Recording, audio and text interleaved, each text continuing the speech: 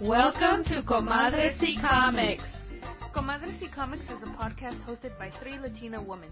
We focus on the Latinx presence in the comic book industry, with a strong special focus on strong female characters and creators. Hello and welcome, everybody, to episode 28. How's everybody doing?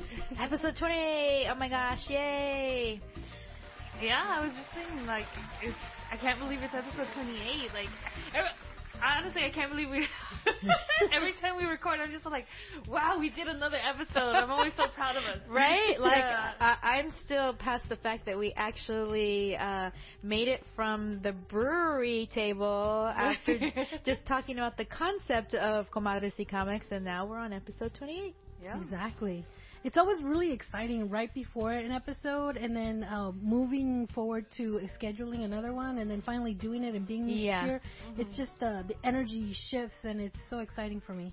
I always, right after we're done, always leave here on a high because I'm like, oh my gosh, that was really good. You did great. Good job, team. Welcome back, guys. Thanks for listening, and we're happy to be here again. So this is episode 26. Anything's happening. 28. Sorry, every time. Do I even English? I don't know. Okay, 28. And we just said 28 like 50 million times. I know. Sorry. Any eventful stuff happening in your lives? Any comic book life events? Right now, this is Kristen. I'm still trying to catch up from my holiday craziness. It's already the end of January. I was just about to say, are we in February already? It's the end of January, but I still am dealing with a lot of holiday stuff. And it's just, I guess for those of you that don't know, I actually coordinate a program called the Adopt a Family program for an organization called Hollywood Community Housing Corporation, and they house homeless and low-income families in the Los Angeles County area, and I coordinate a program during the holidays to help provide gifts for families in shelter who would not necessarily have as good of a holiday otherwise, and so I'm right now just wrapping all of that stuff up, and I'm just really done with the holidays. Wow. So that's where I am, and I haven't had a free weekend to myself for, I would say, going on 5 weeks, and this weekend I'm working both days too, so wow. Yeah. Yeah. That sucks. I'm sorry about that. What about you, Jen? Any comic book stuff happening in your life? Well, I managed to clear out my pull list. Ooh. In that, I still have a lot of books in there, but I have deleted a lot of titles that I officially gave up. There's a lot of that going around. Mm-hmm. So yeah, basically the month of January, February is pull list cancellation time. Yeah. We, I know at the shop we have a deadbeat list. Oh wow. Yeah. And so that's basically, if they haven't contacted us after a while, we're just like, okay, this person will no longer have a poll. And so I was just like, okay, time to clear out my stuff before I am a deadbeat. Oh, we know where to find her. Oh yeah, I come in for work anyways. So explain, what is this poll? Oh, well, a pull list is something that you can create at your LCS, your local comic shop, and that you can have a specific title on hold, like an Avengers title, or X-Men, or Batman, or Superman, or any of the smaller iterations of them, and it will be pulled for you every single month, or if the title is a bi-weekly book, every two weeks, and comic shops will keep it, I believe, we keep it for up to a month. Yeah, we keep, we ask, excuse me, that our customers come in at least once a month to buy their books. Mm-hmm. And then if they don't after this, we cancel their pulls. But pull lists are for if people don't have time to come in on Wednesday or any other day of the week and go through and look through everything, or if it's going to be a popular title or a title that they just really, really like and they just need to have it and want to have it, it's something that we set aside specifically for them. And it's also, just from a retailer perspective, a way to help the stores to know what to order, because I know we've talked about this before on the show, but local comic book shops do their comic book ordering 3 months out. So 3 months before that comic book hits the shelves at your local comic shop, somebody is ordering that book from the previews big catalog that we get every month. And sometimes when it's a number 1 or number 2, we're going in blind and we don't really know how many we should order or how popular it's going to be. And so when we put in those orders, sometimes we don't know if we should order heavy, if we should go light, or whatever. So when there's people who come in who set up pull lists, it actually helps us with data to know which books, how many customers really are going to buy this book, and how many books that we should order on top of that. Because comic shop retailers, they order for their pull customers, and then they order above that how many they think they're going to need. We call them shelf copies. So how many shelf copies would we need over and above that? So definitely, if you are buying books from your local comic shop on a consistent basis, I highly recommend that you start a pull list, because it really helps you to not miss books. If you, for whatever reason, like Jen said, can't make it in to the store that Wednesday, and then you come in on Thursday and the book is gone, and then it's no longer available and it's already gone to second print, you've missed out on that opportunity. But it also helps the retailer to, on their side of things, to just know how many books that they should order to begin with. That's kind of cool. I should make one like that. Yes, you should. You really should. You definitely should. But besides that, I bought new shoes. Even though I didn't need them, I just wanted them. It comes with the territory. I don't know. It's really hard. like, you don't need shoes, yet you're so compelled to buy them. It's just like, they're black Docs, and they were cheap, and I was just like, I couldn't resist. I mean, Docs and cheap are often not things that you say together, so I definitely could see why you took the plunge. Yeah. I would have too. I think I would have. And when she's talking about Docs, is Doc Martens. I know a lot of people probably know, but just in case. Yeah. Yeah, Doc Marten boots. So yeah, they don't come cheap, guys. So no, it was. I think it's a good idea you bought them. Yeah. I don't regret it. I really don't. They're so shiny and new, too. So exciting. But besides that, not really much of anything. That's about it. Awesome. Well, this is Sarah, and for me, I just saw the latest episode of Gifted, and they're really upping their game. People are choosing sides. So that's very exciting to see, because most of the time it's all cookie cutter, kind of like with those conversations where they have like crucial conversations in the middle of a battle. Like, I hate that. But for some reason, I'm still watching the show, and they're like, why would you say that? And it's like bombs are going off everywhere.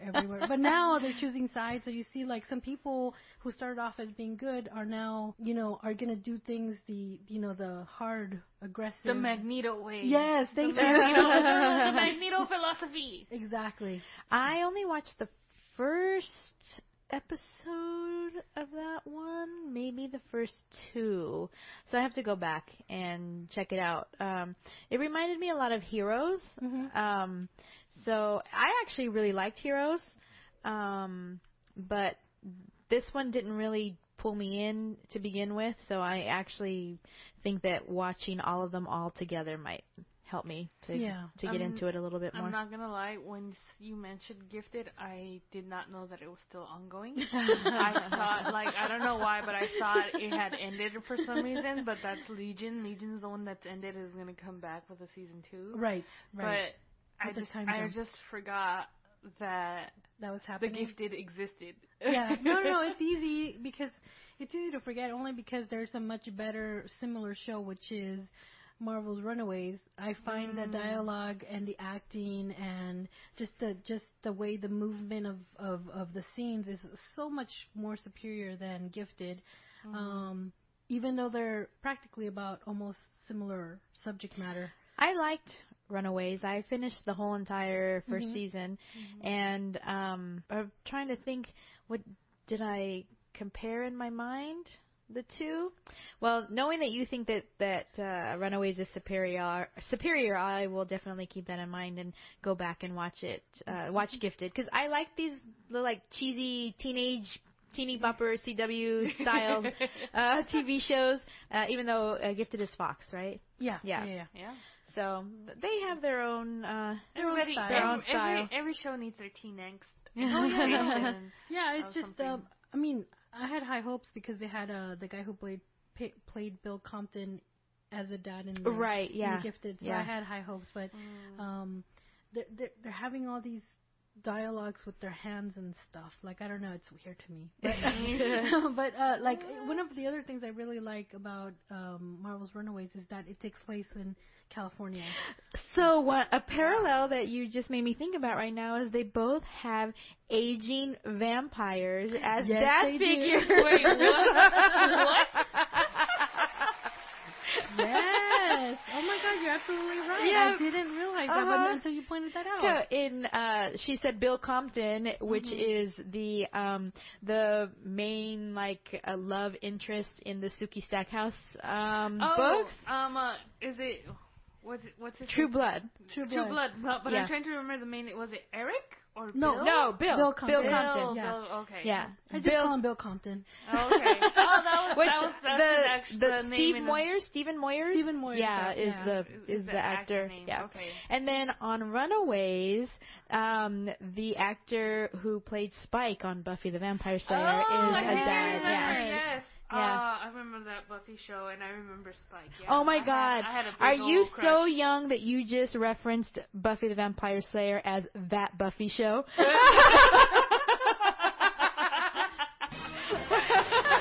Not cool, Jen. Not cool. Get out! Why are you here? Seriously, it's I went through the Buffy series like all at once. I watched them on a weekly basis. It was my must-see TV. I was so distraught when it ended. I tried to watch Supernatural actually because it started coming on in its time slot after it ended, and I was so bitter about it. I never got into Supernatural. 2005. I started watching Supernatural in 2005. I did watch Angel. I watched it for a good couple of seasons, and then I just fell off, and I've never actually finished. I've tried to restart watching Angel on Netflix, and I've just never moved forward with it. And me neither. I did the crossover episodes because I did watch the whole Buffy, the whole thing. And so when they had crossover episodes, I would jump to the Angel episode and then go on. Yeah. So much like comic books. Yeah. And I was so into Buffy that when I found out that there was a season 8 that was in comic book form, I went and I started reading the comics, and then I was so freaking disappointed at the way that the whole storyline started going that I stopped reading. So I never read past the first past quote-unquote season 8, which I don't even know how many trades that was. And now it's already like season 10 or 11. Yeah. Wow. No, I think it's on season 13. 12. 13? Wow. Probably 13. All I know is that if you are a Buffy fan, the TV show, they supposedly continued with the storyline in comic book form.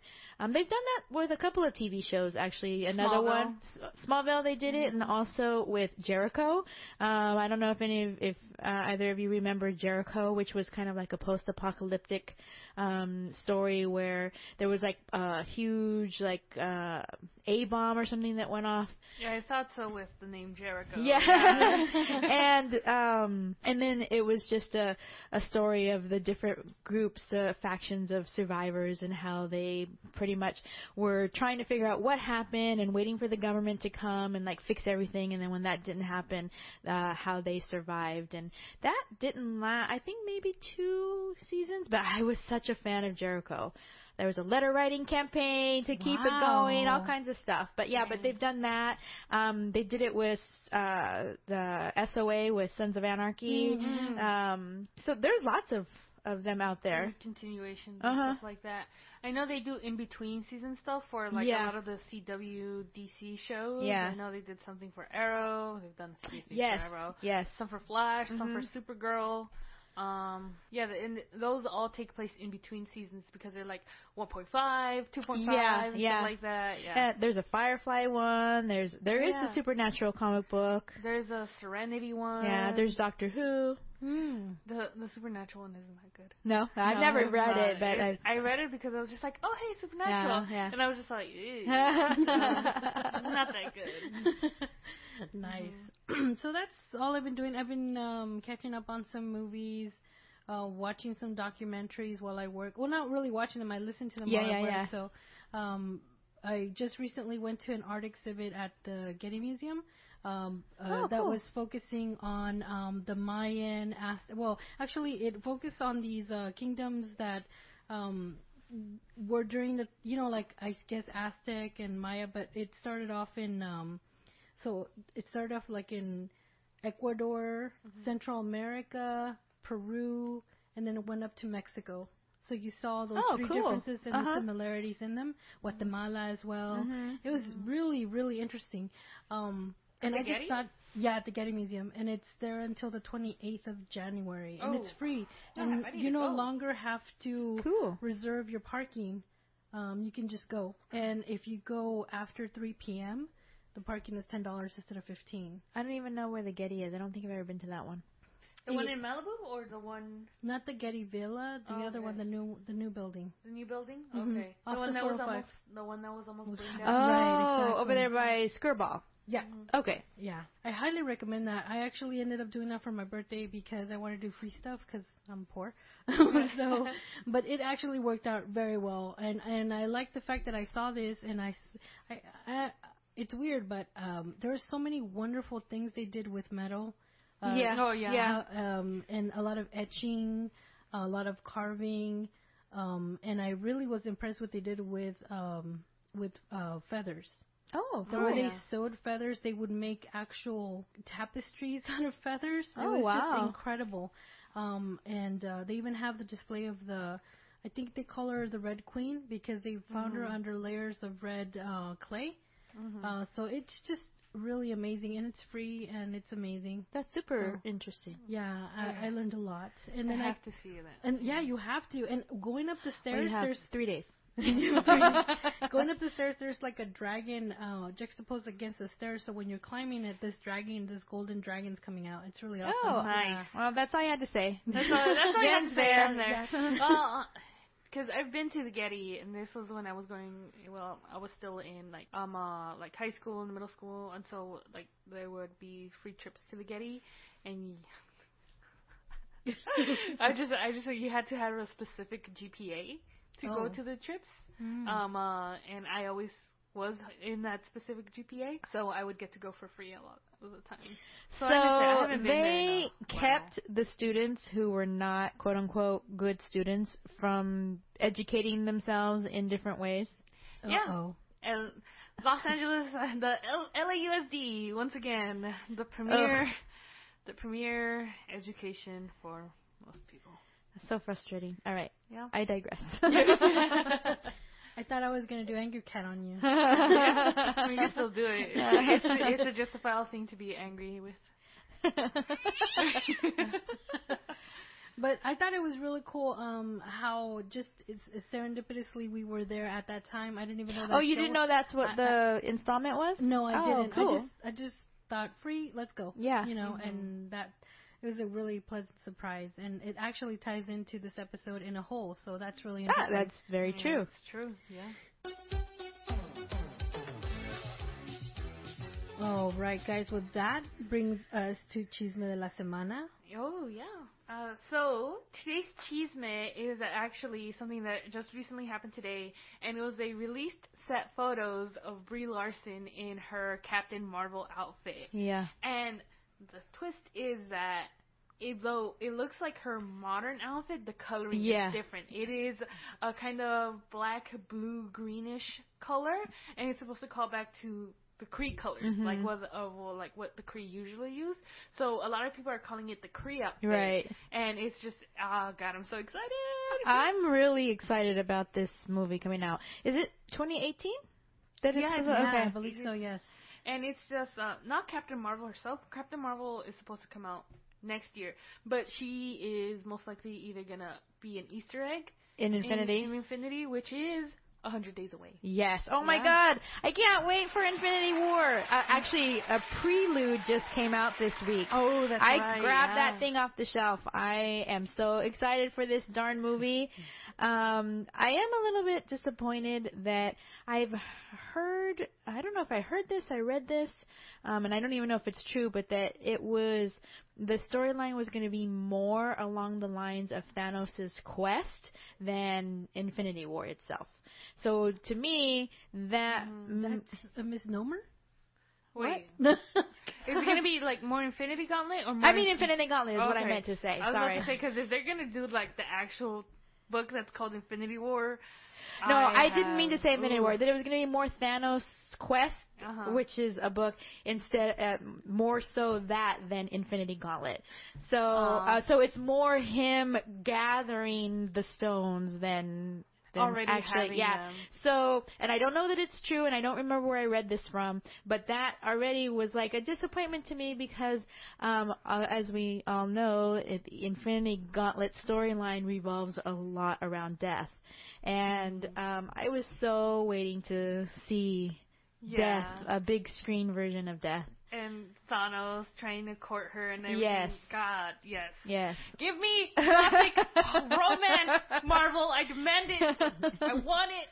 But apparently we're not going to get it. Yeah, well, I don't know. Like I said, Well, this is might. just something I heard or read. I don't even remember where it was from. But so we'll see. I'm still holding out to see. And after I read this prelude, maybe I'll have a little bit more of an idea of what direction it's going. Yeah, and I mean, there's still part 2 as well.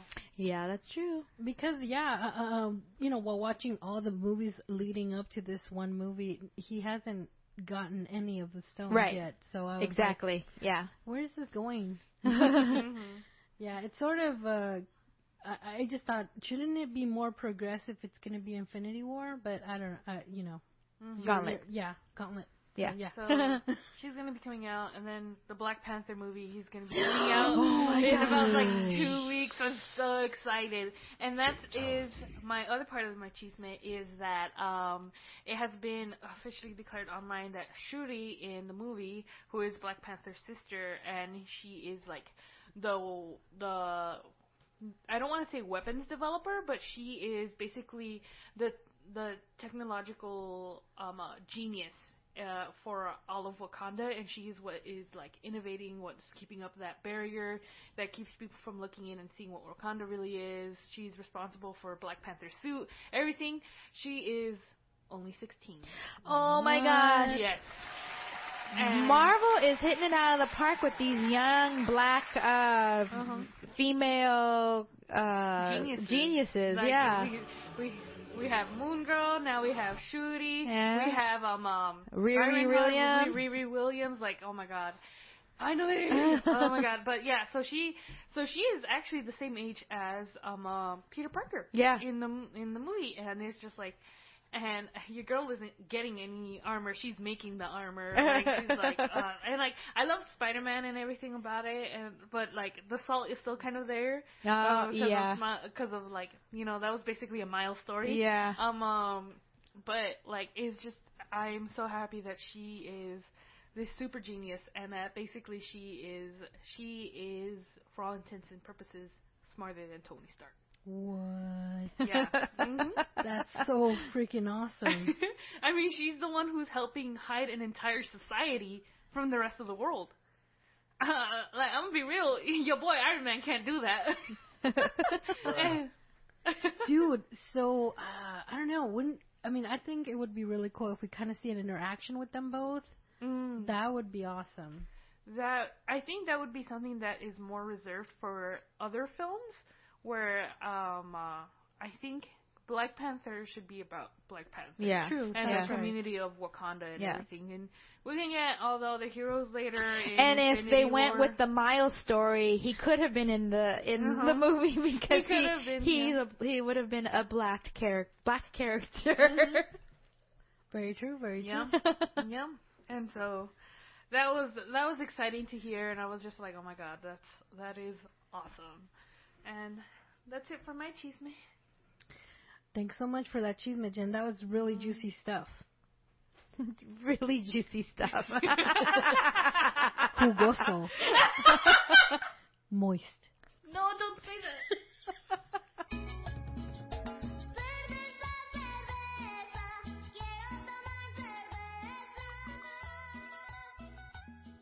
All right, guys. It is that time again. It is beer time. It is beer time. My gosh, Yes. Sarah, you just opened this bottle, and the smell of it is so reminiscent of Sticky Monkey, which, as you all know, is the only Super Saiyan beer that we reviewed so far in all 28 episodes of Comadres y Comics. Mm-hmm. But this beer smells like Sticky Monkey. It does, doesn't it? And my mouth immediately started, like, even right now I'm talking, and, like, there's so much saliva in my mouth, and it's, like, starting to drip out. Oh, wow. That's a visual. That's what we're here for, the visuals. Oh, my goodness. It's so good. So I'm going to let Jen tell us a little bit about it before we drink it. All right, Jen. So this beer is made by Goose Island Beer Company, which is based in Illinois. Illinois? The S is silent, I believe. Illinois. Pretentious. In Chicago. Oh my gosh, Okay. where the best pizza in the world is made. Nice. And it is a Bourbon County Brown Stout. It says right here on the bottle that I'm holding that this is the original bourbon barrel aged stout. Ooh. Original. Is this a call out to I the other beers? I don't know.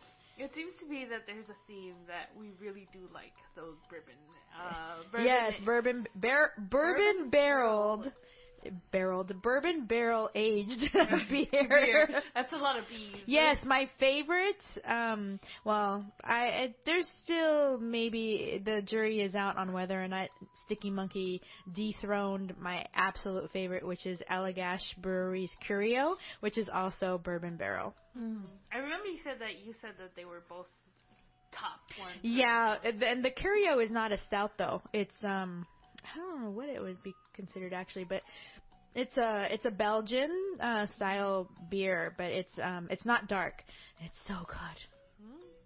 Well, also it is not only is it an imperial stout, but it's also like an American double. So it's an American double imperial stout.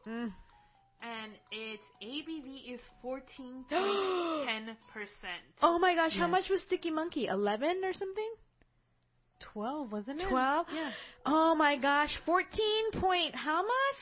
I'm going to say this right now. Do not hold me accountable for what I say after I drink this because 14.1, oh my gosh. because I am hungry. So Oh no, there's nothing but drinking alcohol. 14.1% on an empty stomach, all bad.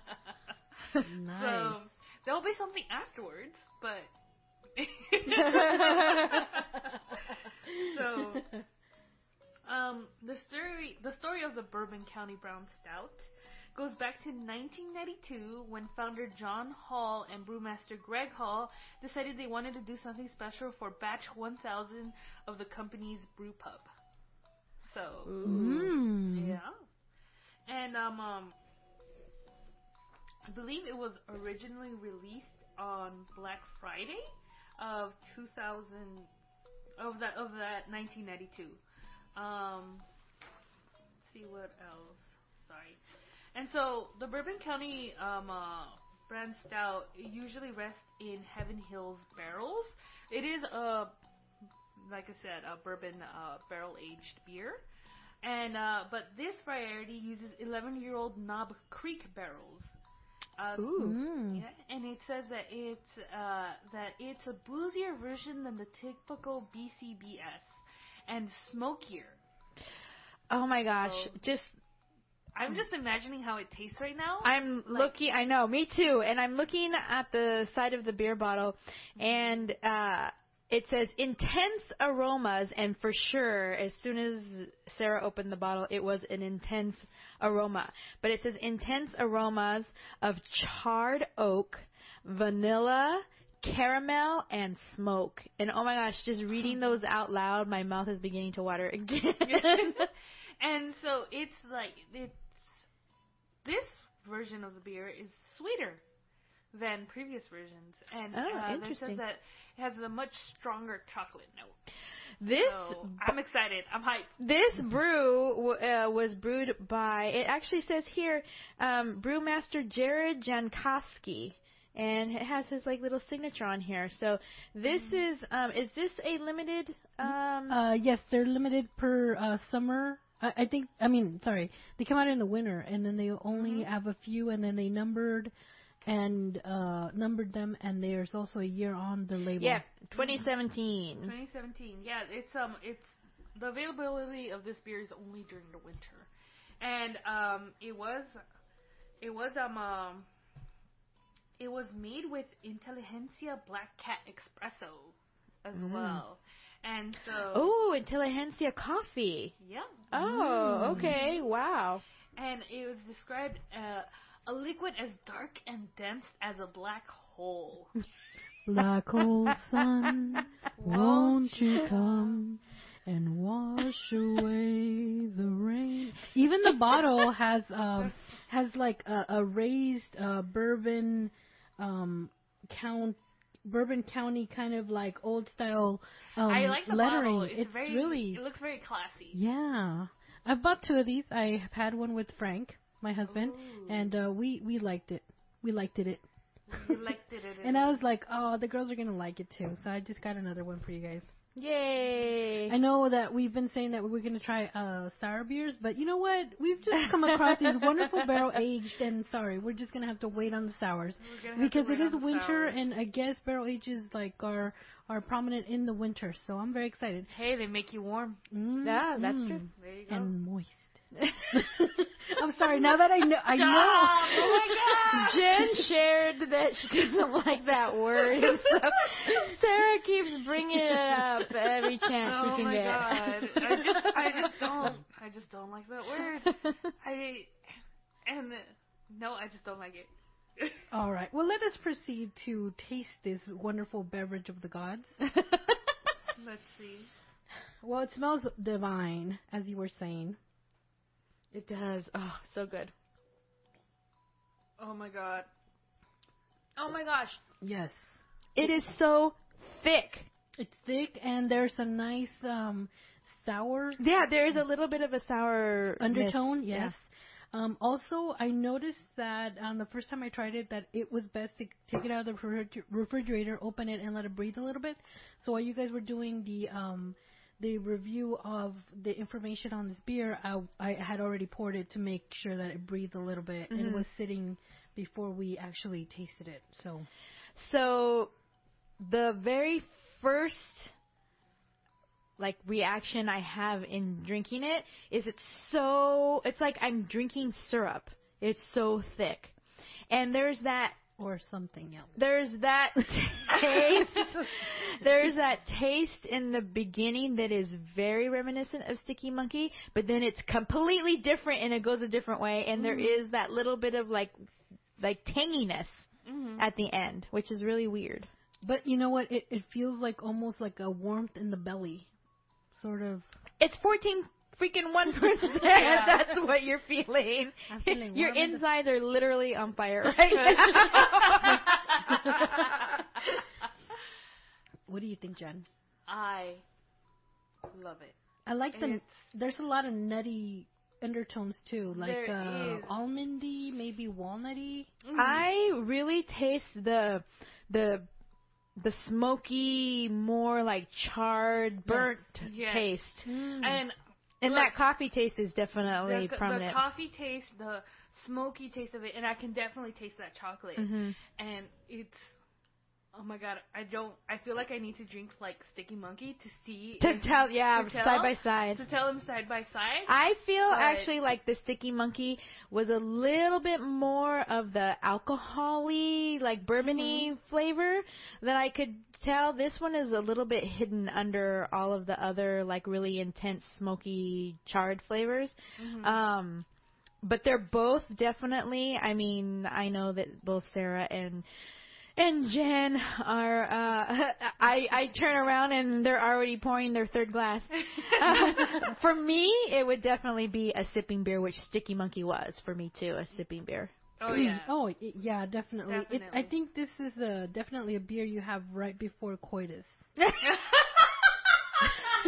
That word is, I don't like that word. I couldn't think of anything not so... That word is so weird to me, especially knowing what it means. It's such a weird word, coitus. That's the only thing would you prefer copulation? Yes, actually. Just a fun fact here. I was looking at Goose Island Bourbon County Stout IPA for sale, just in case we wanted to. I got this one at Sam's Club. Oh, okay. So it was. If you're a Sam's Club member, I think you should go. It's still winter, so try to get some. I see here that there's Goose Island Bourbon County Stout Rare of 2015 for $300. Oh my gosh! Yes. There's 2017. On the bottle itself, it says develops in the bottle up to 5 years. So maybe I should get one. Really? Yeah. That would be interesting to get 5 of them and do one on the same day every year and kind of take note of how it ages and transforms over time. That's super cool. That's interesting. Well, I really... Oh, it says right here, enjoy it in a snifter. I'm the only one doing it right. You guys have different... What are you talking about? the type of glass. The type of glass, yeah. Okay. Yeah, you see, because that allows itself... I feel like I need to get this down to right here. Yeah. I'm really interested, actually. Speaking of the types of beer glasses that certain beers are recommended to be drank out of, I'm really interested in the science behind that, of like what makes beers more, I guess, like pleasurable, I guess, yeah, to the palate, flavorful. What heightens the experience? Or yeah, what is it about the glass shape and how it interacts with the beer? That's interesting to me. Like, obviously, there's been all kinds of studies done around it, and there's so many different types of beer glasses. Like, come in all shapes and sizes. Yeah. Much like Pinay.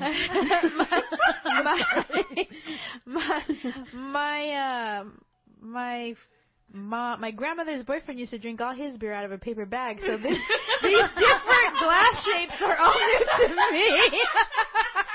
Wow. Kristen, climb up. Check this out. There's somebody who's selling 6 empty bottles of 2017 Goose Island Bourbon for $135. Empty bottles? Empty well, bottles. The bottle is actually really cool. It's actually in the glass. It says here Goose Island Bourbon County brand, and then it has the goose on it here, and that's in the actual. This, you know what this would make? Those people who cut the glass and then actually make glasses because they sand it down that you can use to drink out of. This would make a really pretty glass. So I have 2 empty bottles. How much would that go for? That's like at least $75 right there. There you go. Nice. Divide it up. Nice. And I actually still have a pretty full glass here, so I'll sell it to you right now for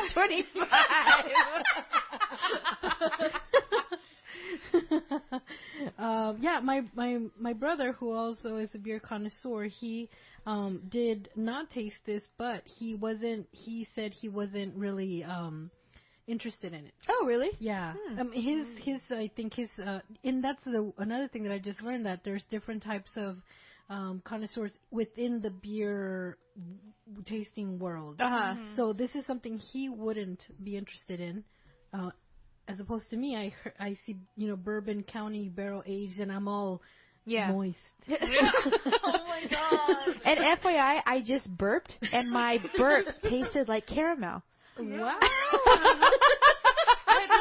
Remember when you said that it had like a really like a bit of a sour note at the end? Yeah. I like that because that makes it able for me to taste the sweetness with every other sip that I have. And I can just, I'm licking my lips because I can taste the beer. On my lips, too. On my lips. Me too. That's how Sticky Monkey was for me. That's why I liked sipping it, because I would sip it and then lick my lips, and it was like, it's still so flavorful. This is why I'm slowing down. Is there like a... Also, I'm very warm right now. Yeah. Oh, yeah, I'm totally warm. Is there cherries in this? I feel like there's some berries in it. Like, I just tasted that right now. I don't know. They added something to get that sour taste in there, and I want to say maybe it's an after effect of the smoky flavor, because it's very smoky. Oh, could be, yeah. And I've always liked my carne asada a little bit charred. So me too. Yeah. Oh my gosh. God, I'm hungry. I like that. I know. Now I want burnt carne asada with this beer. Yes. Damn. I wouldn't mind having a full glass of this. It would be so awesome. It would take me a while, but and it's the bottle is a pint.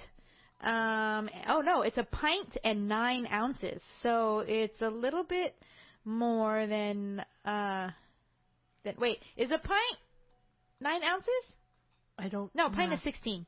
So it's a pint and 9. So it's almost like a pint and a half, I guess. So I would just take this beer and sip on it slowly over the course of watching a TV show or something. So that's 25 ounces. Yeah. Pretty cool. Are we ready to give it a review? Let's. So this is Kristen. I will start, and just as a reminder, our beer scale goes all the way from a beer that is like Bud Light, I would say, is flaccid, total no excitement going on whatsoever, and then it goes up to initial, then partial, then full, and then rigid at the top, and then if it's absolutely freaking amazing and off the charts, that's Super Saiyan. And I'm going to stick with rigid because I'm going to keep my loyalties to Sticky Monkey right now because I feel like my initial reaction to Sticky Monkey, even though this one's really good too, I think it was just that little bit more for me. I am going to go with, and this is just right now, it might be the heat of the moment, but I'm going to go with Super Saiyan because I like that little bit of sour aftertaste because I can really taste the sweetness of the beer and the leftovers that remain on my mouth. Yeah. So I really, really like that. And maybe I need to drink Sticky Monkey again, but also I'm definitely feeling a buzz. Yeah. And I'm telling you, she's saying she's feeling a buzz off of 2 ounces that she's drank right now. I'm feeling very good right now. How much did you drink?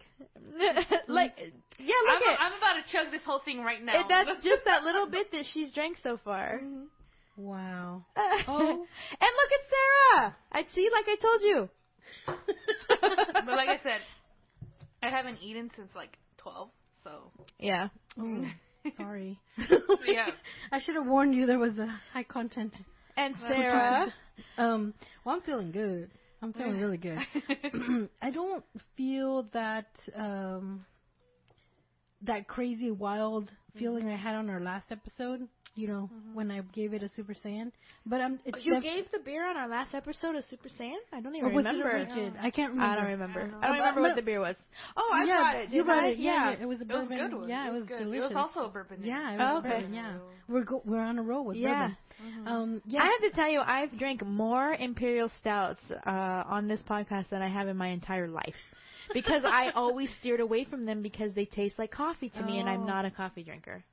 So it's barrel aged stout. That do it. Okay. Bourbon barrel. Bourbon barrel. No, I really like this. This is the second bottle I have. And it's delicious. I really, really, really enjoy it. Like I said, you have to let it sit for a little bit in your glass before you drink it. Not too cold, because then you don't get all the tastes that you're surprised with as you wait. Definitely a sipping beer, because it awakens other different flavors. Like, for instance, like on the third sip, I think I tasted some nutty walnuts or something, and then towards the end, I tasted some berries. So for me, I'm gonna go rigid, close to Super Saiyan though, because I'm feeling really good right now. Yeah. Like, and it's a small little cup, and I'm just like feeling super good. Yeah, like I would have, if I wanted to treat my lady right, I'd get this. Exactly. Like I said, just right before coitus. I just wanted to throw it out there again. I that word is weird. It's weird. No, you know what? I can't mix alcohol with Really? with no. Oh my god. I want to be fully present. I just get more limber, you know. Yeah, I can see that. But no, so maybe even after, where you're nice and relaxed and. Okay. Well, this might just be a me thing because, you know. But let me tell you that the taste I'll do it for the taste. Good call, Jen. All right, guys. So that concludes our beer review. It's 2 Rigids and a Super Saiyan. So thank you, guys. Hopefully, if you guys, like I said, Sam's Club, look for it. I actually went... I purchased this at Sam's Club, and then I went to that place you go to. What is it called?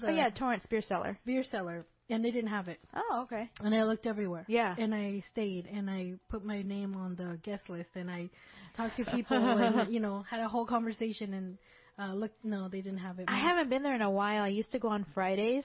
I used to go on Fridays to their free beer tasting, and then I started playing Magic the Gathering, and now I'm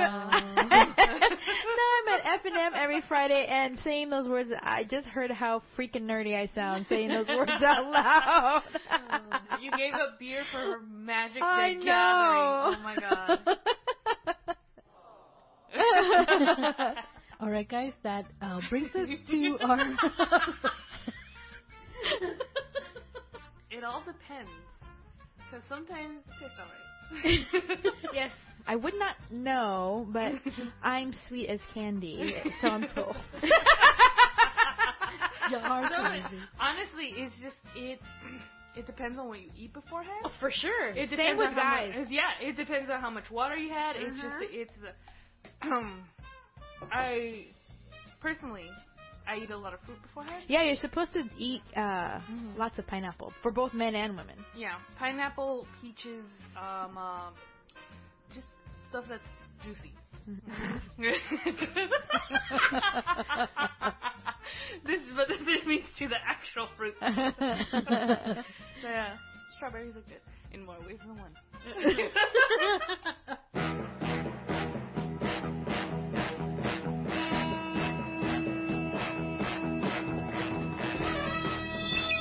Alright, guys, we are going to review a wonderful book that we all read. And what is that book, Jen? That book is Days of the Dead by Javier Hernandez. Javi! Yeah, Some of you might remember Javier from the interview that we did with him, because he is one of the co-founders of the Latino Comic Expo.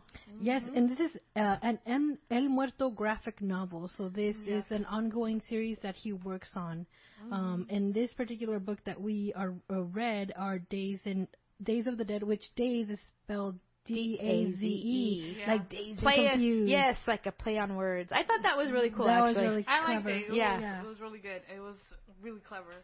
So Javier is the artist and the writer of this Days of the Dead, and he was very kind to provide us with a copy of the book to be able to preview and read and review on our podcast. And am actually really excited to kind of check out some of his other stuff after reading this book. Oh, definitely. I want to know everything. Yeah. Now I want to know what's up, like what's up with the character's name is El Muerto. Yes. With El Muerto, because his name is Diego. Yeah. Diego de la Muerte, and that is such a metal name. Sorry, what is going on? Oh, that was my phone. Okay, I'm sorry. I will edit that. Okay, go ahead. And because that his name metal. Diego de la Muerte. Metal. Diego de la Muerte, and like I'm gonna hunt down someone whose last name is de la Muerte, so I can marry them. So if I ever, oh my gosh, Jen de la Muerte. Yes, I love it. Are you kidding? I'm just oh god, I'm such a fucking emo child. Speaking of awesome names that go together, just remind me, I have a friend whose name is Rita. And she says, Rita?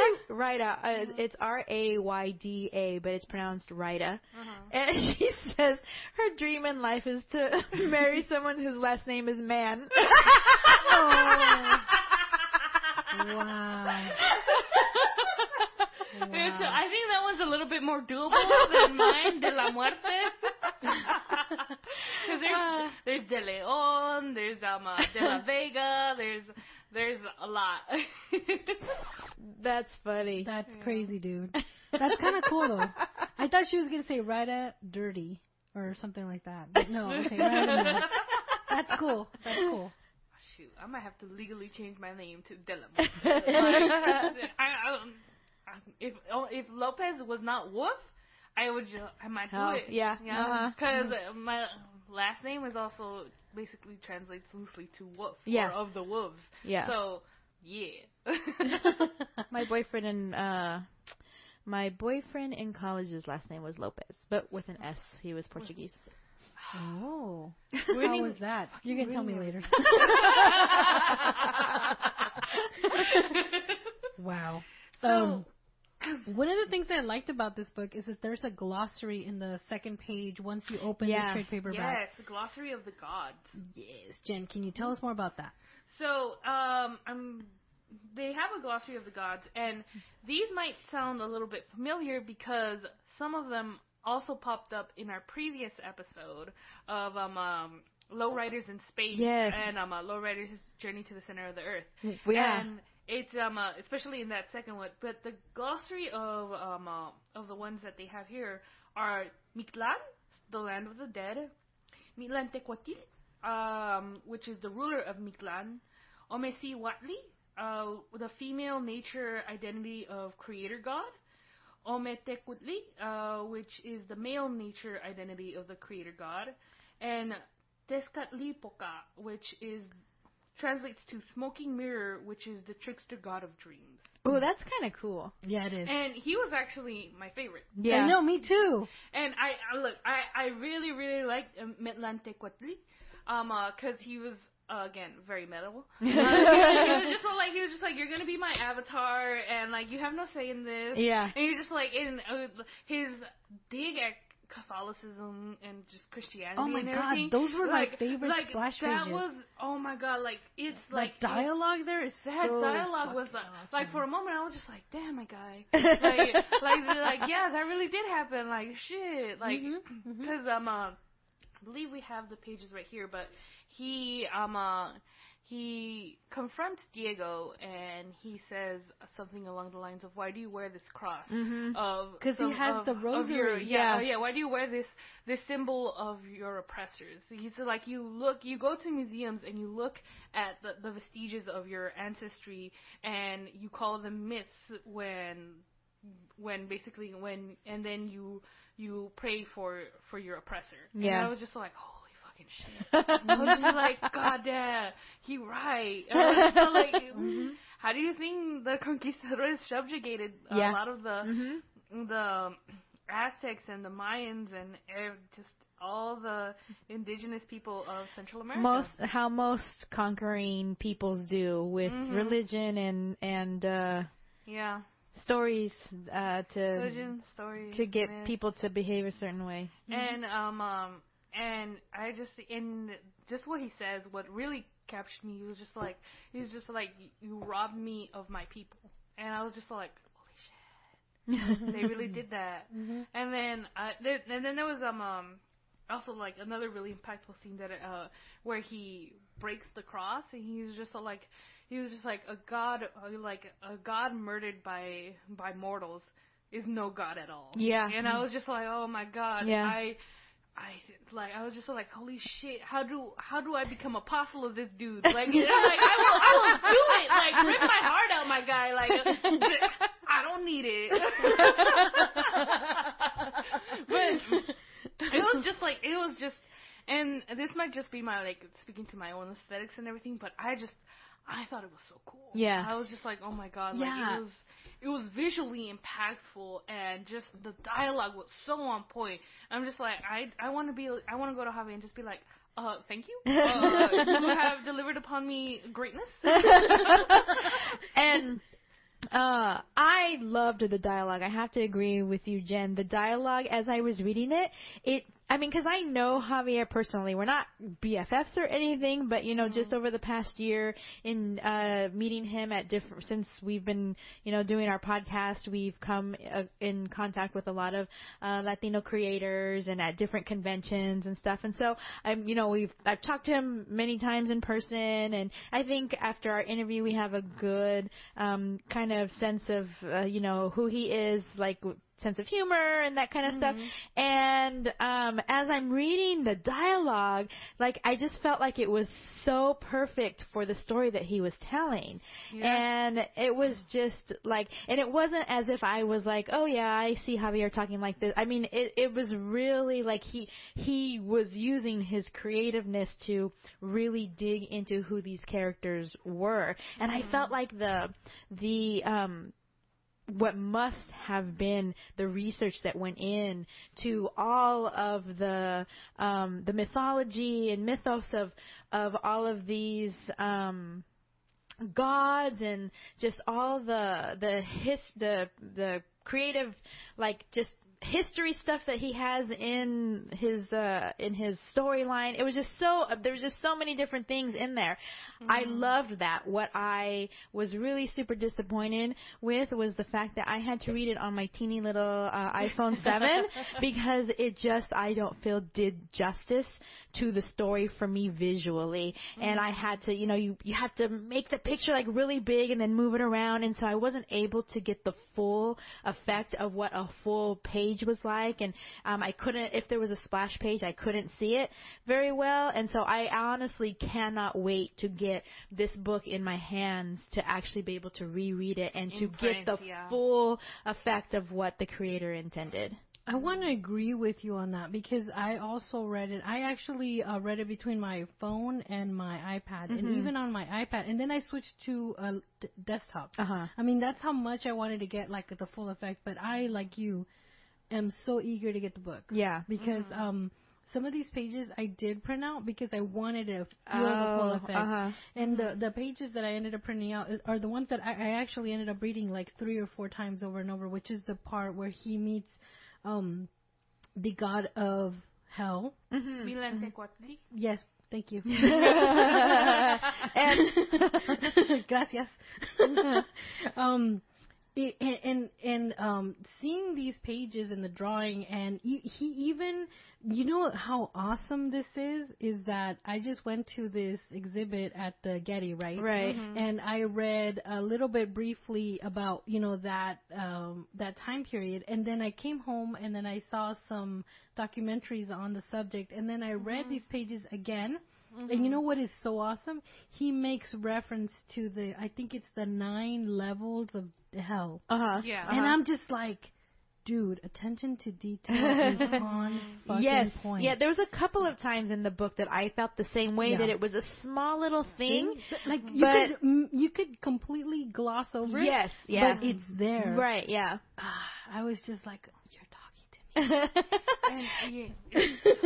Just hearing you say that right now reminds me that when you started reading it, you were like, oh my gosh, it's totally speaking to me. Yeah, exactly. I mean, not only because of what I read, but also in the artwork, there are little I guess, I don't know, you wouldn't call them Easter egg, but they're little things that are so personal that you can get. Like, for instance, the T-shirts that they wore, Hecho en Mexico. Yeah. There was the setting of it being locally. There's I think there's a splash page where he's crossing the 6th Street Bridge. Yes, I saw that. Yes, exactly. Oh my gosh, And yes. This all takes place in LA. Yeah. Yes.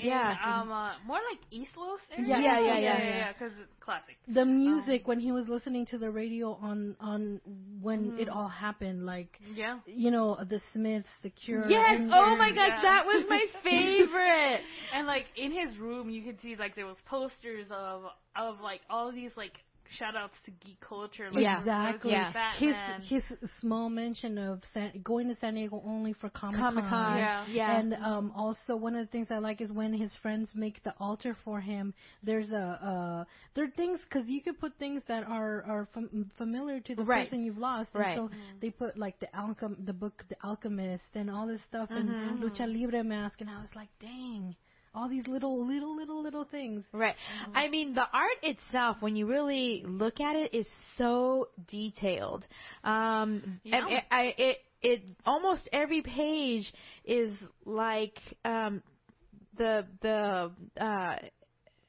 style to me recalls like Mayan and Aztec like calendars that you see, like so detailed and small little minute like little characters everywhere. And to me, that's what I thought about when I saw this art. And like every page was like that, where it was like tiny, even if it was just the background of a city or whatever, there was tiny little details that were included, and it was just so awesome. It was so good. And it took me a while, like, in the artwork to realize that that's what was going on. And it wasn't until we get a zoom up to Tezcatlipoca, and he was sitting on a throne in an obsidian temple in another dimension, and he was in front of his smoky mirror, and like, but in the background, like, the mirror was edged with hieroglyphs. Are they called hieroglyphs? I'm pretty sure they're still called hieroglyphs. Yeah. And then I got it, like, it clicked to me that that's how the art style looks like. Yeah. That it all looks like the Aztec calendar. Because in the beginning, I was just like, and this was one of, like, at first I was just like, yeah. Like, it took me a while to get into the art, but once I realized that that's what it was, I was all about it. I was just like, oh, hell yes. And because Diego was supposed to be a high schooler in the beginning of the book, but he didn't look like a high schooler. He was very angular. I thought he was more middle schooler. High school, because they were talking about graduating and going on to college. No, before that they were talking about having like the pact, when they afterlife contract. Yeah. And there's like elementary, middle school as well. Yeah. And just their faces were so angular. I'm just like, is this supposed to be a kid? And I was just like, that's my tiny criticism of it. Sorry, Javi.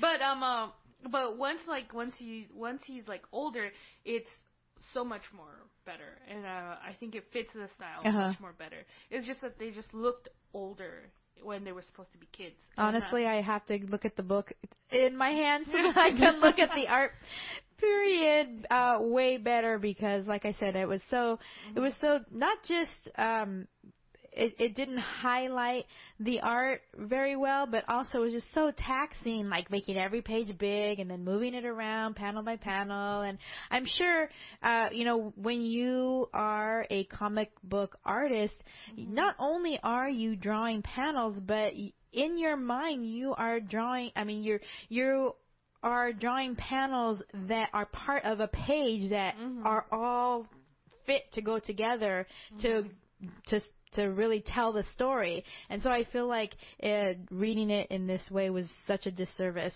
to the book. Which is actually how I read Quince too, when we reviewed it for the show. And when I actually got a real copy in my hand and read it, there was so much that I had missed from having to do it that way. So, like I said, I can't wait to read this one the way it was intended. Right, exactly. Definitely. I will say this. I really like how he draws the women in the book, Maria and Susie Q, and all of them. They're so different. Yeah.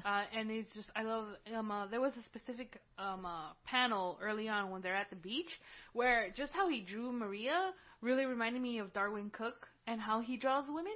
And I was just like, I love it. It was great. I was just like, it looks adorable. I really appreciated the I don't know how to say the way that he portrayed women as like not, I don't know, I don't want to say not stereotypical, but like, because to me, strong Latina women is my stereotype of what I've seen growing up, but that's not a lot of how the media portrays. Yeah. But like the person who raised him, I can't remember, Graciela, you know, worked how many jobs and like took on this child because she was best friends with the mom and just, you know, was out there working and trying to help him to just, you know, continue in life. And then his girlfriend, who, even though she dumped him, but the fact that she dumped him was because she, you know, she had goals and she, you know, had all these things that she wanted to do in life, and just because she had a boyfriend wasn't going to hold her back. It actually reminded me of Monty Gomez, his girlfriend. So I really appreciated and liked those character traits in the women that were in the story. And just to piggyback on what you're saying, I completely agree. I mean, the story opens up in Whittier, California, and he tells us about, not in that instance, but you get the feeling that it's a single parent home. And you don't really know who she is just yet until you see him hanging out with his girlfriend Maria, and they're at the beach and they start talking. Right, yeah. And he mentions to her, and then we get a backstory on him, on Diego, where his mom died at childbirth, and the dad, he gave the child over to Graciela to take care of, and he sends money every now and then, but from different addresses. Yeah. And that happens a lot to kids, where they either stay with the grandparent or the grandmother, or you know, and then the godparents, and then they never really grow up with their parents, their real parents. So that kind of is a nod to that. And also, I like how you mentioned about the girlfriend.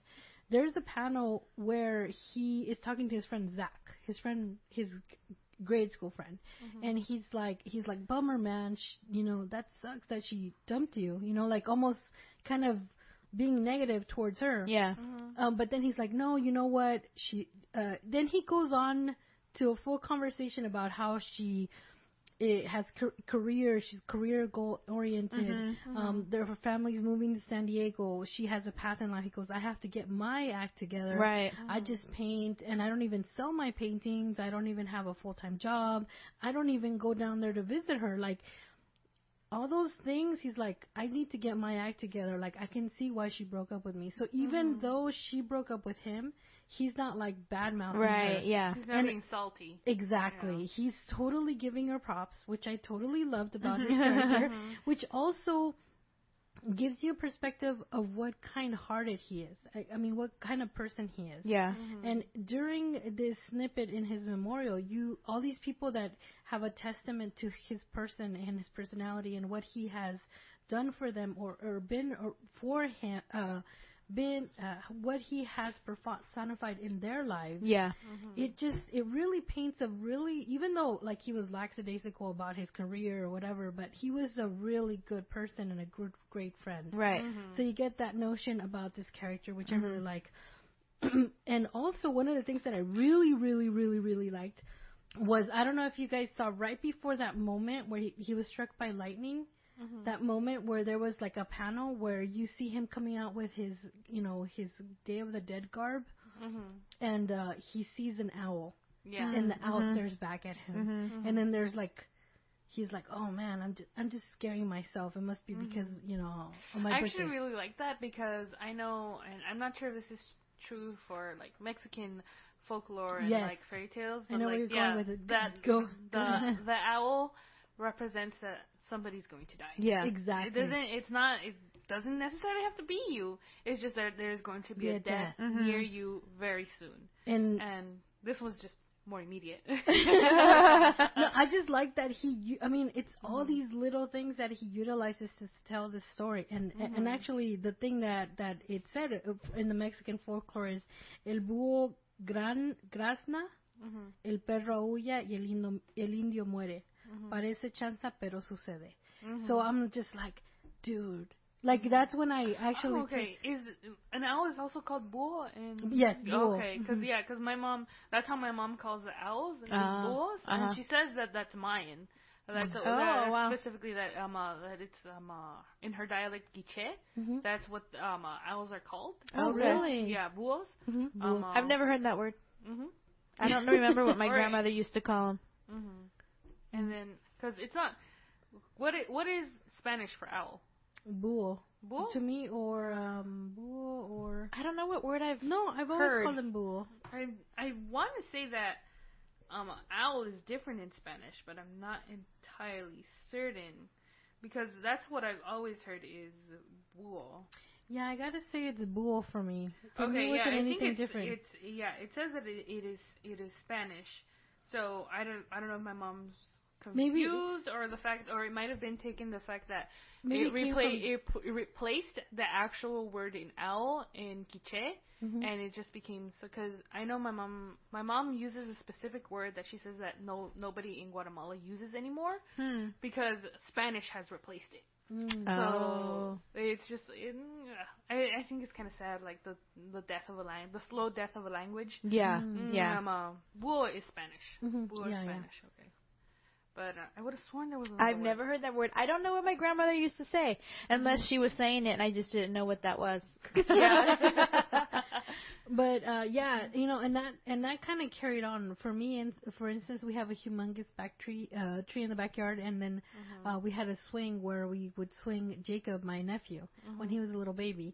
And then there was an owl perched on top of the tree, and I freaked out because it was during that time that Jacob kind of felt sick. He kind of had a coincidence. Yeah, I know. And I was just like, I don't want to worry you guys, but there's kind of a thing, a Mexican thing, and we're Mexican. I don't know.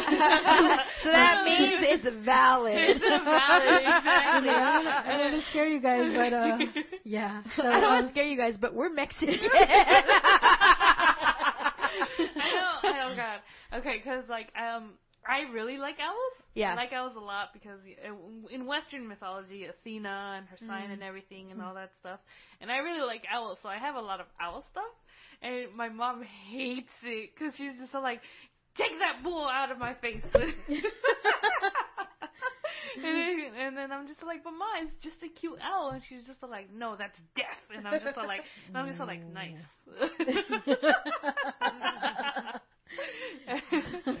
And so, but again, but anytime that, cause when I was in Guatemala the first time around, my mom saw an owl and she was just so like, she saw an owl that was perched outside of my grandparents, where they sleep at, and she got freaked out, and she was just like, oh my God, what if something happens? And nothing happened while we were there, but when we left, we later got news that my mom's I guess her cousin, not her cousin,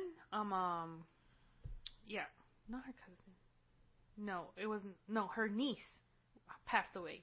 Oh wow. Yeah, and so she was just like, I knew it, and I was just like, Mom, it's not, she was already sick, and and I was just like, she's like, but no, I saw the owl, and I was just like, okay. It's crazy, dude. I get a little creeped out about the owls just because, I know this now. I've known this for a while, but it's just yeah, it's just a little creepy.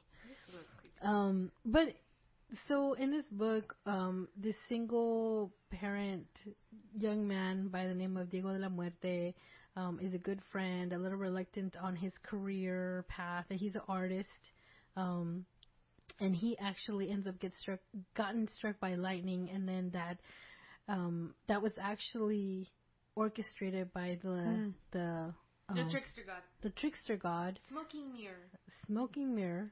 How do you, yes. And that one. And the ruler of hell. Milantecuatl. Yes. Oh, I love the way you say that. And he actually is charged with becoming their puppet in a sense. And part of this is they actually put him over the altar and take out his heart and then leave him with a great big scar in his chest. Metal. Yes, so metal. In the makeup he was wearing for the Day of the Dead, who coincidentally was also his birthday. Oh, that's right. Yes. Yeah. They sent him back in the only time where they could send, like the only breach in the space-time continuum. They sent him back to Earth. When the dimensions are thinnest. Yes, and unfortunately his makeup is now permanent. Yeah. And he has this big scar on his chest, and he returns a year later, which I thought was genius on the part of the writer, because if he had returned only days after, he could still try to pass as alive. Because his friends would have only been missing him for a week or whatever.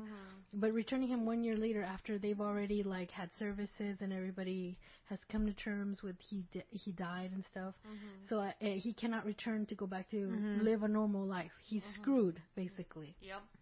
Good luck trying to explain to your friends why you've been gone for a year. Your makeup is now permanent.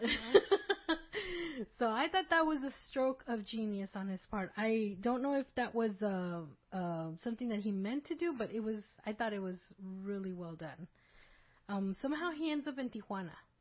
Not Tijuana, but maybe Baja California. Yeah, around there, Baja California. He's in Mexico. He ends up in Mexico. Yeah. He ends up befriending circus freaks, which I thought was awesome. That's right.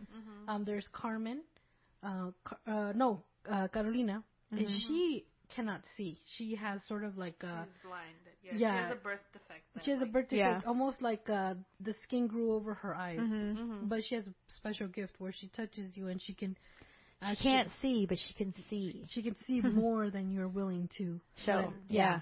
So I thought that was really great. He basically doesn't know what he's doing there. He doesn't know what happened or why it happened. He's still himself, but he now has these dark... his whole eyeball, the whole eye is black. He has permanent Day of the Dead makeup, and he has a scar on his chest. Oh, and his reflection is a skull. Yes, exactly. And so we learn that we learn along with him what his special powers are. So unfortunately, when he was in Mexico, he was accidentally run over, and the guy's freaking out, oh my God, I killed him, oh my God. But then he gets up. You find out that he's actually immortal now. And because I guess you can't die if you're already dead. You have no heart. You can't die. Zombie philosophy. Zombie, pretty much. Yeah. He befriends these circus folk. They're trying to find a curandero for him. A curandero is sort of like a witch doctor who could possibly help him out with this problem of having no heart. Maybe, I don't know, something. He's just your average curandero things. Right. Yeah. They make reference in the story about how, when his aunt didn't have enough money to pay for an actual doctor, she would take him to the curandero. Yeah. And it worked. Yeah. And that's me. I go to El Salvador, so yes. I am a believer. El Salvador. Yeah. Yes. So he befriends these folk. They're really nice. They're there's a hunchback, there's a very large man, there's a very tall man, there's a wolf dude, there's a bearded lady. There's you're the average lady who can tell the future. Yes, yes. There's all fortune teller. Fortune teller. There's all these cool people, but they're so sweet. They're so welcoming. They're like, you're one of us, your family, and I thought that was really cute. But then there's the people that own the circus who are total dicks. Yeah. they're just looking for a quick buck, and they're just looking to hide the drug money that they're trying to launder. Yeah. So it's a juxtaposition of good and bad all in one. So that's really interesting. We find out he has another power, which is when Frida, Carolina's dog, accidentally gets smashed by one of the trailers. Aww. I know. Oh. And everybody's like, "Oh no, Frida!" And then he tries to look for her under the trailer, and he accidentally touches her, and she comes back to life. Yeah. But now she has black eyes like he does. So I want to know what that's about. Yeah. She's a zombie. There's actually so much in this book. But at the end of the book, I felt like there was so much more. Yes. Yes. And so many different ways for it to go. Yes. And I don't know if it was just me and the way that I was reading the book, but at the end, I was like, okay, this was definitely is more. I mean, it just abruptly stopped. And so I was like, okay, give it to me now. Come on, honey. Give it to us. The want it. And this book is divided in parts. The first one is called A Dead Man's Party, and the second part is called The Gods Must Be Crazy, which I thought was really cool because it was a nod towards that one 1980s movie, The Gods Must Be Crazy. So I thought it was a really great storyline. There's a lot of things going on in the background because there was a service, which is also Diego's birthday and his 1 year anniversary of quote unquote death. His friends gather and do a memorial at the cemetery, but there's this dark figure in a trench coat who has a picture of Diego, has the article of Diego's accident, and has the invite, the flyer of Diego's memorial. So I'm just like, who are you? His dad. That's what I thought. Yeah. I didn't want to ruin it, but yes, that's who are you? Yeah, that's what I'm preemptively guessing. That's what I'm guessing too. But that's completely unresolved. But it's so ominous right there. Yeah. Who the heck? Who could it? Because it might not be his dad. It might be somebody else. Maybe that Javier just led us in that direction just to pull the rug out from under us. Yeah.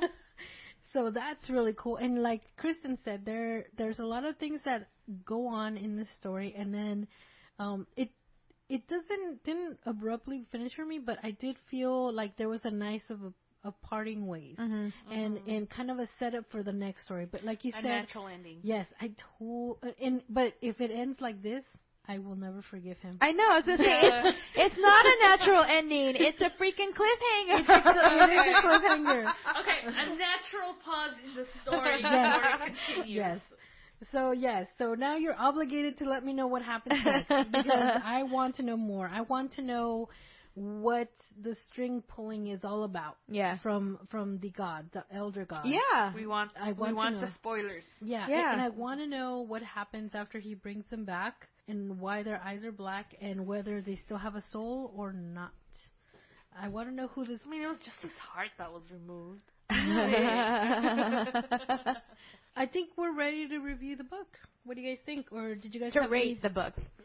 Did I just say review? Yeah. Oh, we just finished reviewing the book. Now we're going to rate the book. Now it's going to be rated. I'll start off. This is Jen. And I am giving it the 3 conchas in different flavors with the campa champurrado and the entire, and like a batch of tamales. Like, and a batch of tamales. There you go. I've added a new element to this. Wow. I'm mostly saying this because yesterday that's kind of what I had for breakfast, and I was just like, this is life. This is living. This is the perfect embodiment of everything that I love. That's my review. Ooh, that's pretty good. You know what? I'm going to say me too. I like that. A basket of tamales. Yeah. Yes, I'm there. That's me. Yeah. Well, this is Kristen, and yes, I loved everything about the book. I am super excited to, like I said, read more about this character. And those of you who have listened to our Javier Hernandez interview might remember that there's actually a movie that was made about this character, El Muerto, and Wilmer Valderrama is the person who played the title character. I'm going to have to look it up. Yeah. I'm going to have to watch it. I might do it tonight. Yeah. But I also give it 3 conchas, the champurrado, the atole, everything that my grandmother would give me on a cold winter day when I was sick at home and stayed home from school. So, love this book, and there is actually some cool info that we have about not just El Muerto and Javier Hernandez, but about a huge, big 20th anniversary celebration that Javier is going to be celebrating all during the during the year of 2018. He's celebrating 20 years of El Muerto and just a super successful comic book creator career. And he is going to be kicking off this 20th anniversary celebration at Heidi Ho Comics on February 24th, which is a Saturday. And we are going to be celebrating just like Comadre C comic style as usual. We're going to have a photo booth. There's going to be some food. Javier has a music playlist that he's going to be playing.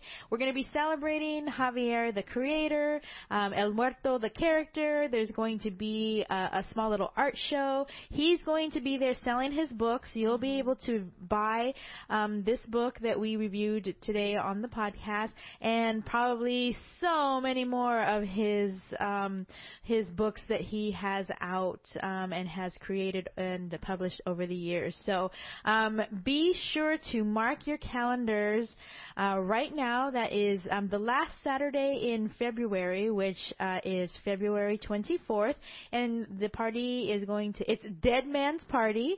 It's going to be 5 to 8 o'clock at Heidi Ho Comics at 1431 Lincoln Boulevard. It sponsored by Comadre C Comics and hosted by Heidi Ho Comics. It's a dead man's party. Who could ask for more? We're so excited. Bring El Muerto to the door. I'm very excited about this. I'm so excited. If I could, girls, I would dress up in whole Aztec garb. Show up in my gold. Do it. All shiny and golden. Oh wait, we have time to hop over the border and buy some stuff. And just piggybacking on that thought, I mean, did you guys see that Cassidy said, don't shoot the head, I spent $150 on that headpiece. I was like, dude, word. But yeah, that is our review. We love this book, and I can't wait to get the book form so I can have them signed. Yes, and actually really, truly enjoy these splash pages. Yeah. Because during that transition from him getting his heart ripped off and traveling back to the plane of existence was just magical. It was. I mean, I saw a amazing. Conquistador helmet. I saw La Catarina. I saw all these things within, the Quetzalcoatl. Quetzalcoatl. Yeah, that. I feel like I'm not doing that name justice, but yeah. If you guys get a chance, please pick this book up. Highly recommended. All right, guys, it's that time. On My Radar. And On My Radar is brought to you by Kristen. I was like, wait, there's a sponsor? Who's sponsoring On My Radar? So, we do take sponsorship. Yeah, definitely. Heidi Comics, comadrecomics@gmail.com. Hit us up with your sponsorships. So, On My Radar this week is a Boom #1, and I don't know when the last time we've seen a Boom #1 come out. I feel like it's been a while, but again, I have been super busy with my holiday goings on, so I haven't really been reading a lot of comics, but I'm trying to get back into it. And one of the first ones I've read here for January 2018 is Abbott. It is a Boom property, like I said, and if this description doesn't pull you in, I don't know what will. It is a supernatural crime comic. Supernatural. Yes, it's written by Saladin Ahmed, and the artist is Sami Kivala. I'm not sure if I'm pronouncing that one. Saladin Ahmed, he's the one who wrote Black Bolt and who's going to be writing Exile. Yes, So and he's a Hugo Award nominated writer, and yes, he's currently writing Marvel's Black Bolt, and this is his first original comic book work. So that's kind of cool, and like I said, I already have read this book, and for being his first original comic, it is so freaking good. Oh my gosh, it's so good. Unfortunately, number one is already sold out at Diamond. I tried to order more today, and it was already sold out. So hopefully you had it on your pool, or your local comic book shop still has copies. Heidi Ho is unfortunately out. Maybe you can find some somewhere else, or digitally, Comixology. I'm not sure if Boom. I'm assuming Boom is on Comixology, but maybe a second printing will be coming out soon, because it's definitely worth it. So the title character of Abbott is Elena Abbott, who is a black female journalist, and this story is set in 1970s Detroit, Michigan. So imagine what it's like to be a black female journalist in 1970s Detroit, Michigan. Wow. So, her character is so freaking amazing. The just dialogue that is written with some of the other male characters in the story, and how they are not even a fucking shamed to be sexist and racist out loud in the presence of this woman. And just reading the words just made me so angry to know that back then, and even now, who are we kidding? These days there's so people that have the balls to just to flaunt their racism and their sexism out all over the place. But really quickly, the storyline is basically Elena is investigating a series of crimes that is happening in Detroit, and the police are largely ignoring them. And not just ignoring them, but they're trying to pin them on the Black Panthers, or any other really revolutionary black militant groups that are in Detroit at the time. But Elena recognizes kind of some of the murders that she's seen as the work of some weird, dark, magical force that she has experienced one time before, and it was a force that murdered actually her husband, the person that she was married to at the time. And so she is now looking for clues, not only to solve this mystery of what happened to her husband, but to also basically prove that these black groups that are out there, fighting for civil rights and fighting to be heard, are not the ones that are committing these crimes. So that's kind of the overarching story of issue number one. It was so well written. The art was really awesome. It kind of like the aesthetic, very 1970s. I loved it so much. I can't wait for issue number 2, and I highly, highly recommend you go out and you try to find a number 1 somewhere. Hopefully it does go to second printing soon. But it was just so good. That is so cool. And to kind of grab on history on how crimes were trying to be pinned on the Black Panthers, that's actually, that did happen. Yeah. So that's pretty interesting to get a story on a kind of a different nature. element of the supernatural with realism. Right, exactly. Yeah. So great, yeah.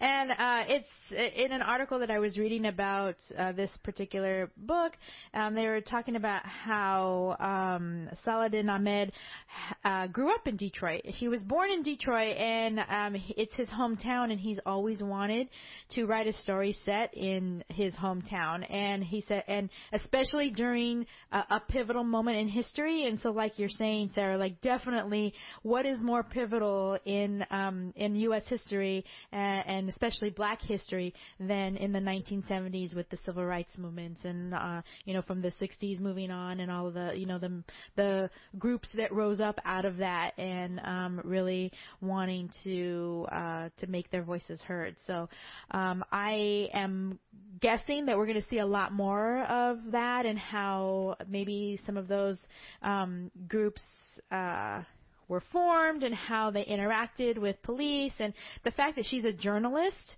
and is kind of getting the behind-the-scenes stories because she has an ex-husband of hers is a detective that calls her and tells her, look, and he's Black, tells her straight out says, the white police officers are ignoring stuff, and I can't do much, but you are in a different role, and you can come in and you can try to do what you can to prove the innocence of the Black Panthers or whatever group it was that they were trying to pin it on. So I found that to be a so super compelling story, and over and above this whole supernatural thing, the crime element and also just that whole historical female journalist in Black history is just so all the sexism and putting her down just because she's a woman kind of thing, openly vulgar. Yeah. So I'm in. Yeah. This is really, really good stuff. I've always said that comic books, if they're written well, they can reflect a lot about the history that maybe kids don't find interesting. In a normal school setting, this could be something of an eye-opening experience, and then they can proceed to learn about the subject on their own. Yeah. So Tom King recently retweeted something that comic books shouldn't be an alternative to literature; they are literature. Exactly. Absolutely. Yes. He then followed that up with saying that he wrote Booster Gold, saying something like, his costume makes his butt cheeks flat. I love Tom King. Oh, que la canción. Hey.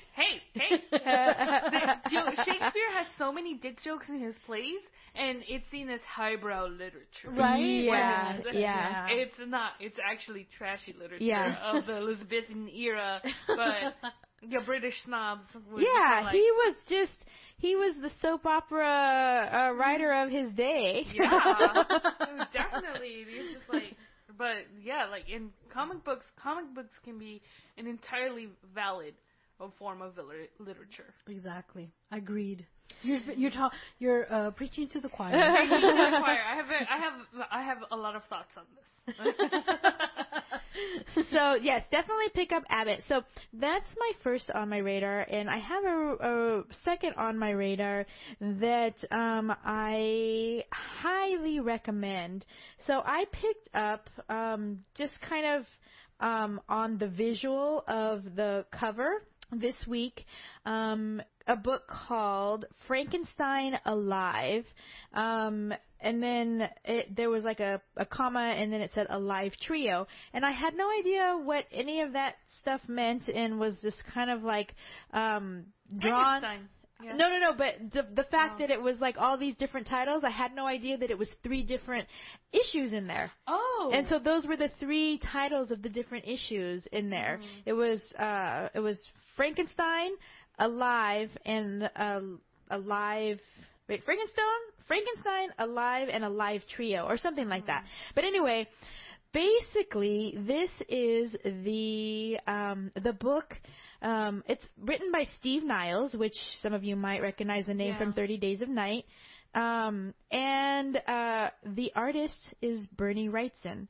So it's one of the things that Bernie was working on as he was getting sick, and then kind of, I guess, was something that was left unfinished when he passed away. This is basically the further adventures of Mary Shelley's monster Frankenstein. And oh my God, it's so freaking good. It is so good. I didn't know that it was Bernie Wrightson, but I can only imagine, because Bernie Wrightson is he is the epitome of of the horror genre Yeah. in comic books. Yeah. A lot of the classic horror covers and everything that is used in a lot of media to advertise horror is Bernie Wrightson stuff. Yeah. So this is this story. These last books was they're described as a gothic horror story and as the final chapter of legendary artist Bernie Wrightson's Frankenstein works. I'm sold as soon as you said gothic. So apparently prior to passing away, Bernie had completed several pages and laid out an entire 4th issue of this Frankenstein story arc. And what we got this week that came out was the first 3 issues. Because basically what happened is I guess these had all been already previously released, but then he passed away. He had outlined the 4th issue, but and maybe had done some pages here and there, but he was never able to finish it because of his illness, and then he passed away with it being unfinished. So what they did is they hired Kelly Jones to come in and to finish up the work, and Steve Niles said that he felt that Kelly's style would fit really well and would be an easy transition for the piece. And so that's what they're going to do. They are going to release the 4th issue later this month. So I'm guessing next week, maybe? The 31st? Yeah, because that's the last part. And in order to get caught up, they released this 3-in-1 issue, so that fans could have the opportunity to reread them all together and then prepare for the last one. So it was the 3-in-1 contained 3 issues. The first one being called Frankenstein, the second one was called Alive, and then the third one was Alive Trio. And it follows Frankenstein as he kind of starts to become self-aware of the fact that people see him as a monster. And it was it actually, even though it wasn't Bernie Wrightson writing this, it was Steve Niles. It really brought back a lot of that Swamp Thing kind of like aesthetic. Oh my God. Of him knowing that the way that people see him and him wanting to reach out to the woman he loves and feeling like he can't because he knows what he looks like. I don't know. It was just I really enjoyed it so much, and the artwork is just so freaking amazing. I need to finish Saga the Swamp Thing. I know, so do I. Oh my God, so good. So good. So it looks, and it says here in this article that that they were going to release this 3-in-1 2 weeks prior to the release of the 4th issue. So that would take it into February. So I don't know if it's coming out then or if it'll be next week. I didn't check it. But all I know is that if you are a Wrightson fan, if you're a Steve Niles fan, if you are a gothic horror fan, or just a horror fan, pick up this book. It is so, so, so good. I cannot recommend it enough. And it is the second thing that is on my radar this week. Bravo. Nice. So very passionate.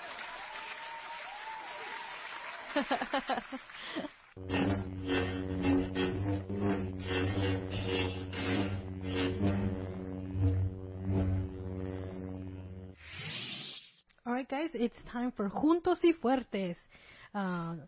If you give us a little intro to what Juntos y Fuertes is, Kristen?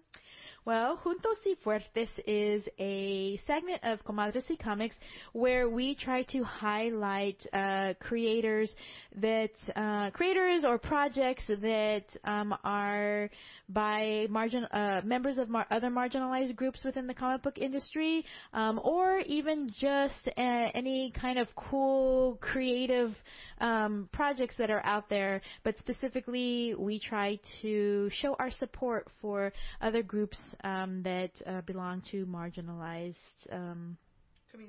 communities. Thank you. So today, this is Sarah on My Juntos y Fuertes is interview with a nerd. Now, it's and that they have a website. I would say they, but it's him. He has a website.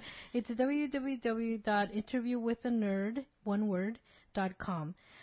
It's a podcast hosted by Richard Cardenas.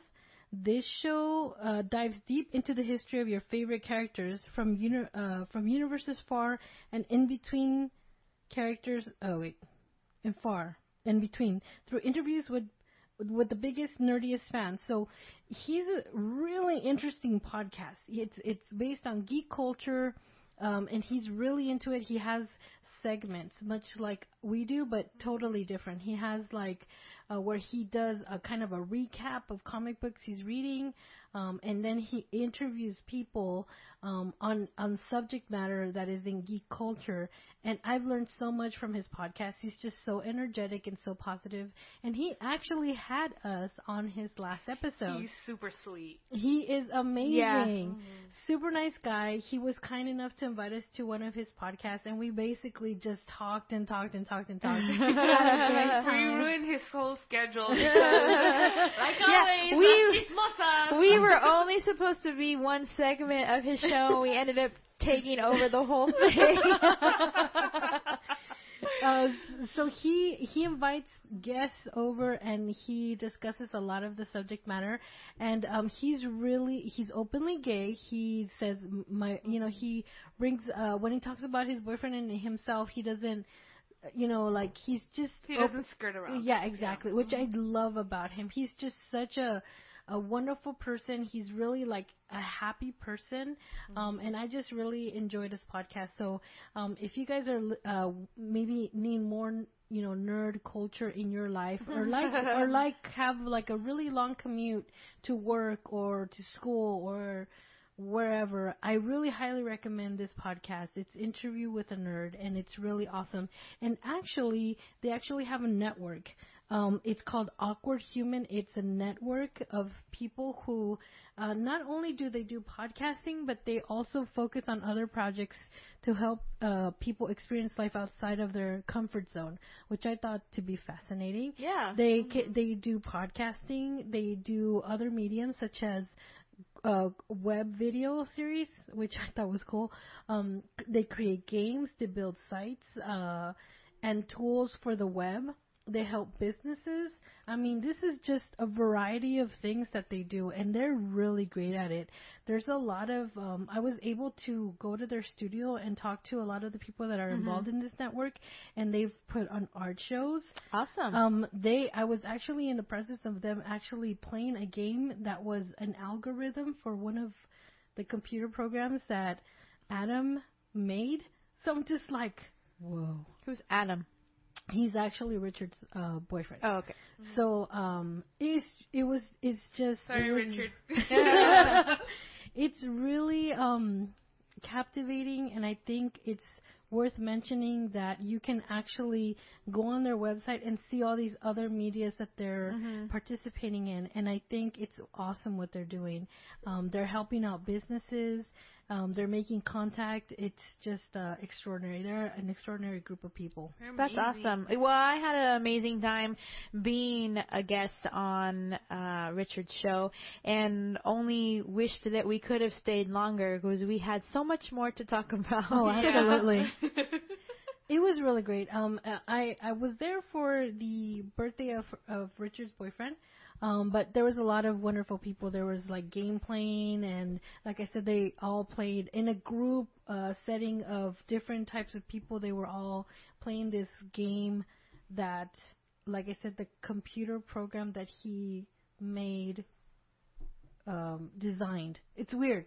Sort of like AI. I don't know. That's so cool. I get the gist of what you're saying. I mean, I'm sure I'm not explaining it correctly, but I just thought it was really awesome. I got to know the people that were working on several of the other projects, and I thought that there was just an amazing group of people. And if you're interested in learning more about them, just go to awkwardhuman.com or to interviewwiththenerd.com, and there's it could take you the links of the other projects that they're working on. And you can actually listen to the episode that Comadres y Comics was a guest on. Yay! I believe I posted the link up on our page already. So excellent. Just go to our Facebook page and the link should be there. Yeah. So that's on my Juntos y Fuertes.